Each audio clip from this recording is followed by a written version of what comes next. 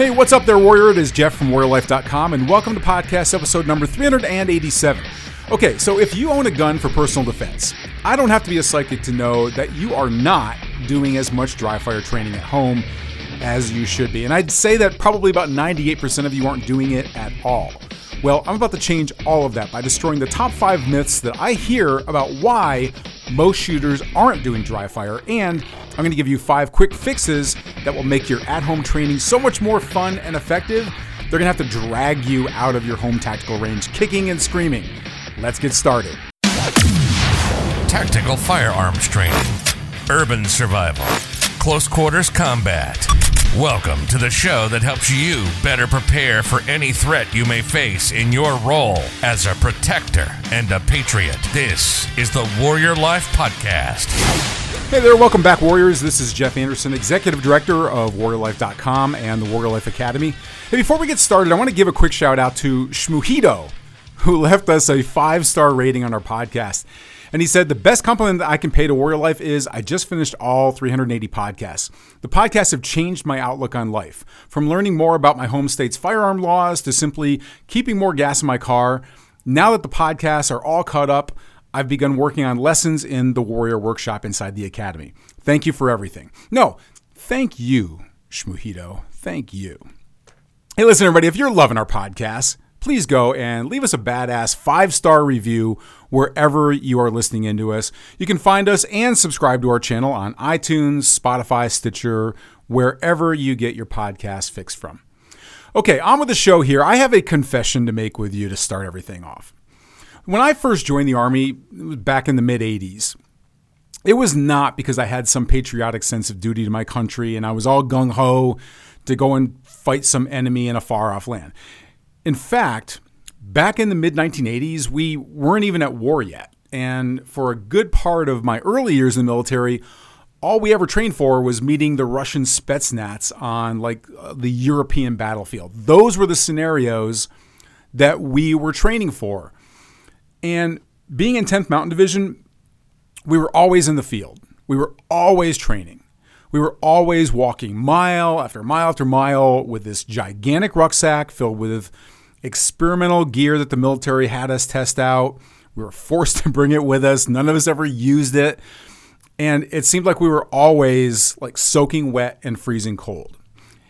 In other words, it just sucked. It sucked.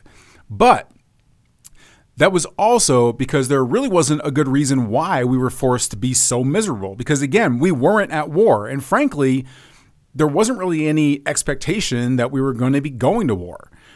And then I went to war. And then all of a sudden, all those miserable, painful, grueling days of shredded feet and aching shoulders and my back killing me, nearly frostbit fingers and toes, all that training had a purpose. Its purpose was to keep a bullet out of my ass. Its purpose was to get me safe and sound back home to my wife and kids who were scared to death watching the news and wondering if we were ever going to even see each other again. And I remember that when I came back from my combat tour and became an observer controller and instructor at the National Training Center at Fort Irwin, California, my goal there was I had to train units that were headed over to the Gulf for Operation Desert Shield and Desert Storm because NTC, National Training Center, Fort Irwin, was a desert warfare training center. And as an observer controller there, everything that happened up to that point really set the stage for me. Now, most of the guys that I was helping to train had never seen a day of real combat in their lives, except for whatever they saw in television and the movies.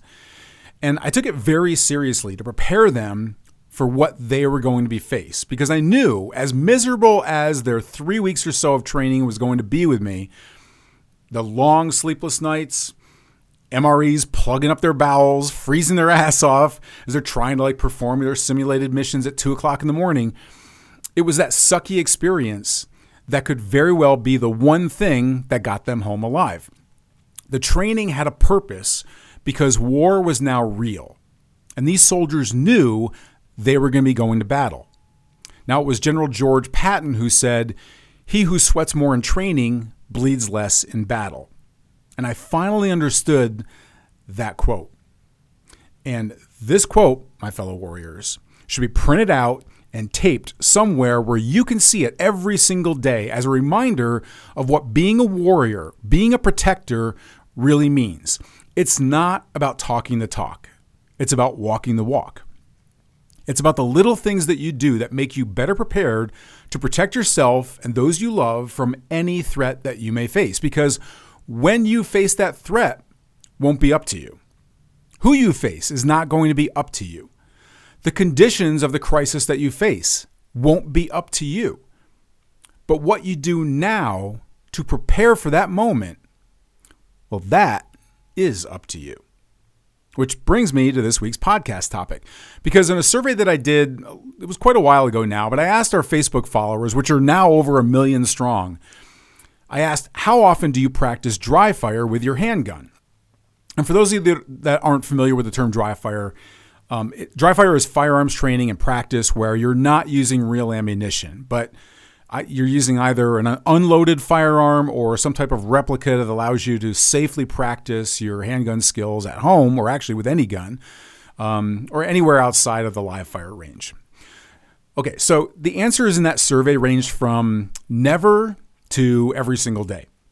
But there was only one single answer that was chosen from that survey from everybody that responded. Literally 100% of everyone who responded chose the answer, not as often as I should. Now, some of you listening right now may have been one of the ones who answered that survey and chose that answer. And my guess is that this would probably be the answer of everyone else listening right now as well. And when I followed up and I asked why gun owners aren't putting as much time into their dry fire training as they know that they should be, there were 5 main responses that I got back. Now, I'm going to share with you these responses now because I'm pretty sure that they're going to sound very familiar to you. Maybe you've even thought of these things yourself or even said them. But not only am I going to dispel these reasons as myths and misunderstandings that shouldn't be obstacles holding you back, I'm also going to share with you some quick fixes that are going to make you actually want to do more dry fire and have more fun doing it while making it more effective than ever. So with that said, the first dry fire myth that needs busting is that dry fire training isn't as effective as live fire training.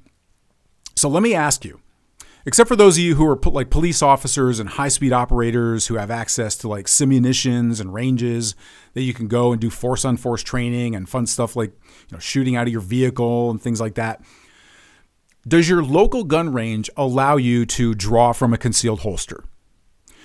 Does it let you shoot from lying down on the ground? Are you able to run from side to side and duck behind cover and then send rounds down range? Can you shoot from around the corner of like the lane next to you? Or can you shoot at the guy's target all the way at the farthest lane away from your lane? So I could go on and on with this, but the fact is that most gun ranges don't allow these types of drills and shooting conditions because they're dangerous. I don't know, for some reason, gun ranges don't like ambulances showing up at their parking lot and letters from lawyers and things like that. Something about them being bad for business. I don't know. It's crazy. But all of these skills are exactly what you're most likely going to have to face in a real attack, where you have to use your handgun and defend yourself, whether you're in public or in your home. And all of these skills can be practiced in the safety and the comfort of your home using dry fire training.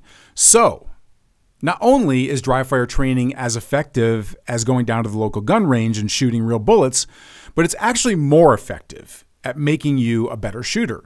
And this is why a lot of expert shooters, both in competition and in the tactical training world, suggest that as much as 80% of all of your handgun training and your practice should be done using dry fire at home. And the rest of your training is spent at the live fire range, confirming the same skills that you were practicing at home. Now, that's going to save you a ton of time, and it's going to save you a ton of money as well.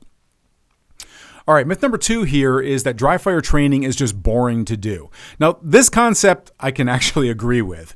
If you do dry fire the way that most people start off doing it, which is basically just drawing your weapon over and over again, practicing how to get your gun out of the holster as fast as you possibly can. And that pretty much sums up the entire arsenal of drills that I've seen shooters post online. It's all I ever see them, like when they put up videos in like Reddit or Facebook, and it's videos of them doing like just drawing their weapon from their holster over and over and over again. And they want people to kind of check it out and give them feedback, but really I think it's just so that they can show off all the extra tactical red dots and battle lights and everything that's attached to their pistol. So the answer for this one, though, is to really think outside of the box and make your dry fire training fun to do. That way you're going to look forward to actually doing it. Now, the best way that worked for me was to designate a specific location in my home and create what I call a tactical fun house.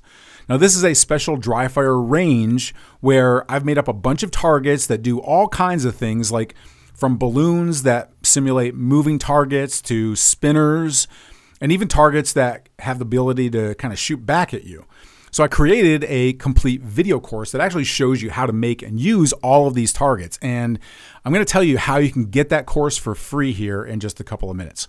But first, on to myth number 3. That dry fire training isn't realistic because a real gun goes bang and dry fire training doesn't. Okay, so there's a tiny bit of truth to this because there is a difference in realism considering the loud sound of a real gun going off and feeling the recoil from the shot in your hand.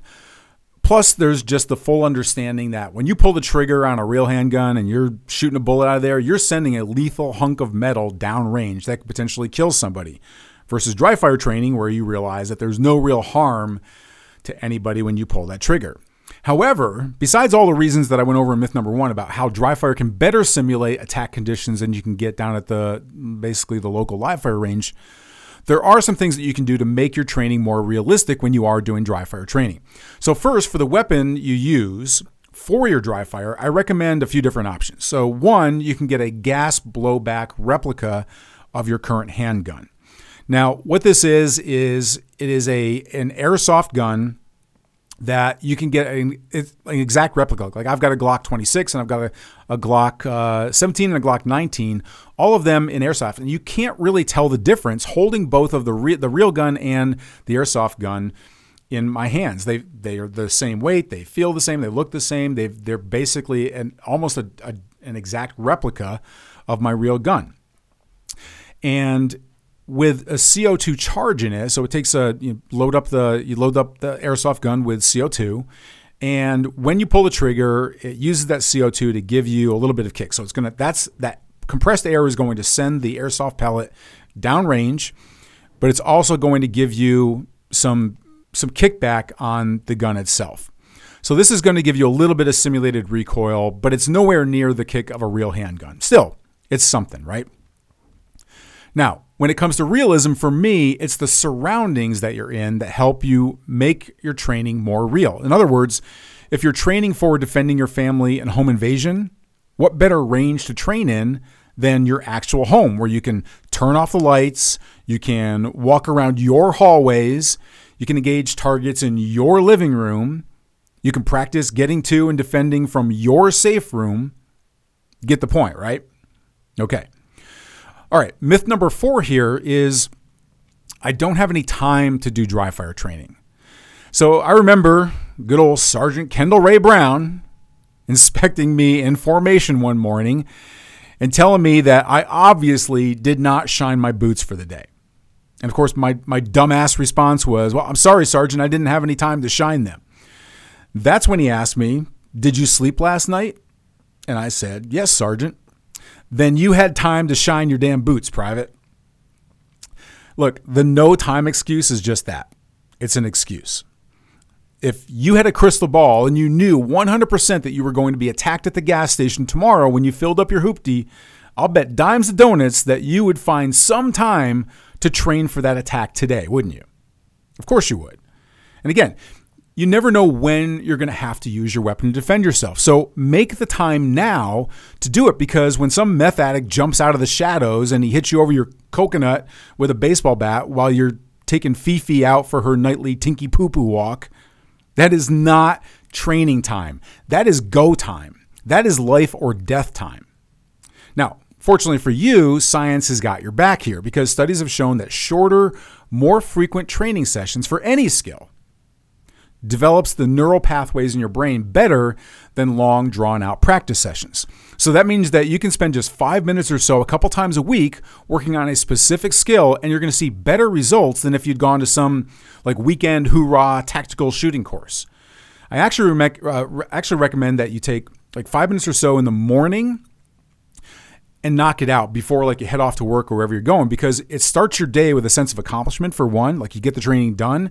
And if you carry a concealed handgun as part of your everyday carry, it also gives you like a reference for like how you're currently dressed could impact your draw stroke if you were actually attacked. Okay, and finally, the fifth reason that people don't do dry fire training is that they don't know what to do during their dry fire sessions. So there are hundreds, if not probably thousands, of things that you can do as drills. And a short online search is going to, you pull up a bunch of different things out there. But one of my favorite resources is my buddy Ox's dry fire training cards, because it gives you 52 different exercises that you can pull out and you can use right away. Now, I just happen to have a deck right here. And to give you an example, here's one quick drill off of one of the cards. Now, we all know that attacks happen typically like under low light situations, because bad guys are looking to use the cover of darkness to be able to get as close to you as possible so that they can ambush you. And people really need to be able to train using their flashlight or under low light conditions. This is also one of the things that a lot of ranges don't allow you to do. So this card is called the washout drill from the dry fire training cards. And basically what you do is, under low light conditions, you're going to look directly at a lamp or other non-painful light resource for about 5 to 10 seconds. Then turn out the lights and engage targets using your flashlight. Pay attention to how long it takes your eyes to adjust and whether a brighter flashlight gets you back in the fight faster. So that's all it is. Short, quick, but it's going to be more realistic, and it's going to give you something fun to be able to work with for your drills. But wait, that's not all. So for those of you like me with the need to work off those extra Christmas cookies and the mulled wine that I soaked down, Ox also has another deck of cards that combines like some simple exercises, physical exercises, with dry fire drills as well. And this is good because it also helps simulate a real attack where you may be tired from having to struggle with an attacker just to be able to get to your gun. And then you have to engage them with a gun. So these cards are a little bit more advanced, but they're really realistic as well. So this one I'm going to pull out here is called the 180-degree transitions. And here's what you do. Set up a target on a wall in front of you. Then set up a target on the wall behind you. Present your inert pistol at the target in front. One dry fire shot. Follow through. Now, jump turn or just simply turn around quickly and engage target number 2 while maintaining muzzle discipline. Okay, see, very, very simple to do, but these are things you're not going to be able to do down at the local gun range. You're not going to be able to go ahead and do a 180 and shoot at the other, basically shoot out into the area of opposite where your lane is. But these are things that you can do at home. And if it is a situation like it's home invasion and there's multiple people in your room, you might have to turn around and engage another target right behind you. So again, fun, short, simple, but also realistic and effective. But the real secret to making sure that your dry fire training is really supporting consistent skill development is to assess your own skills and what you have gaps in, and then make a plan. The problem, though, that I see a lot of people fall into is in doing the right things right. Because if you're practicing improper gun handling, it's going to reinforce bad habits. So a lot of people call them training scars. And this is where instruction comes into play here.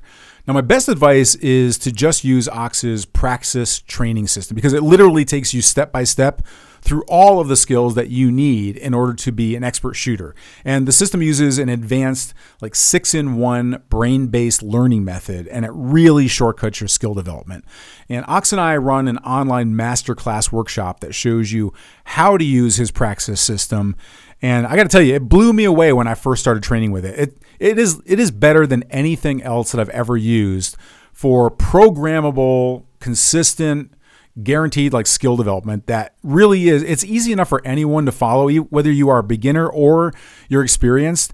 And it's realistic because it's based upon the analysis of real gunfights to present all of the drills in a way that ties all of the skills that you need together all in one place. In fact, I believe in it so much that I basically bribe people to sign up for the workshop by giving away free access to the Tactical Funhouse video course that I was telling you about. So for a limited time, you can go ahead and get free access to the Praxis Training System workshop that Ox and I do, as well as the Tactical Funhouse video course. It's going to show you how to build your own at-home gun range that you can use for dry fire, along with all the targets that I've come up with that are super easy to make. So if you're interested in signing up for the workshop and getting access to the Tactical Funhouse course, they're both free, and all you have to do is go to www.praxisclass.com and register for one of the seats there. And that's Praxis Class, PRAXISCLASS. Okay.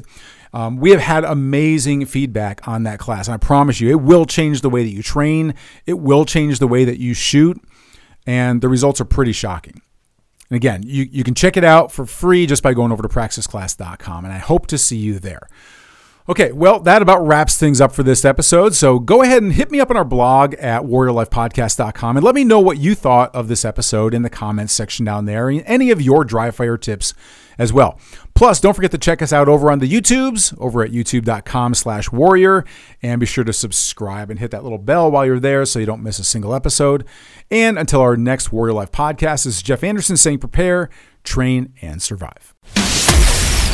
You've been listening to the Warrior Life Podcast. We hope you've enjoyed the show. You can help us spread the mission of self-reliance and self-protection when you rate us and leave us a comment wherever you enjoy these podcasts. And don't forget to check out our posts and videos on our social media channels. You'll see a full directory when you visit our website at www.warriorlife.com. We'll see you next time. This has been the Warrior Life Podcast. Prepare, train, survive.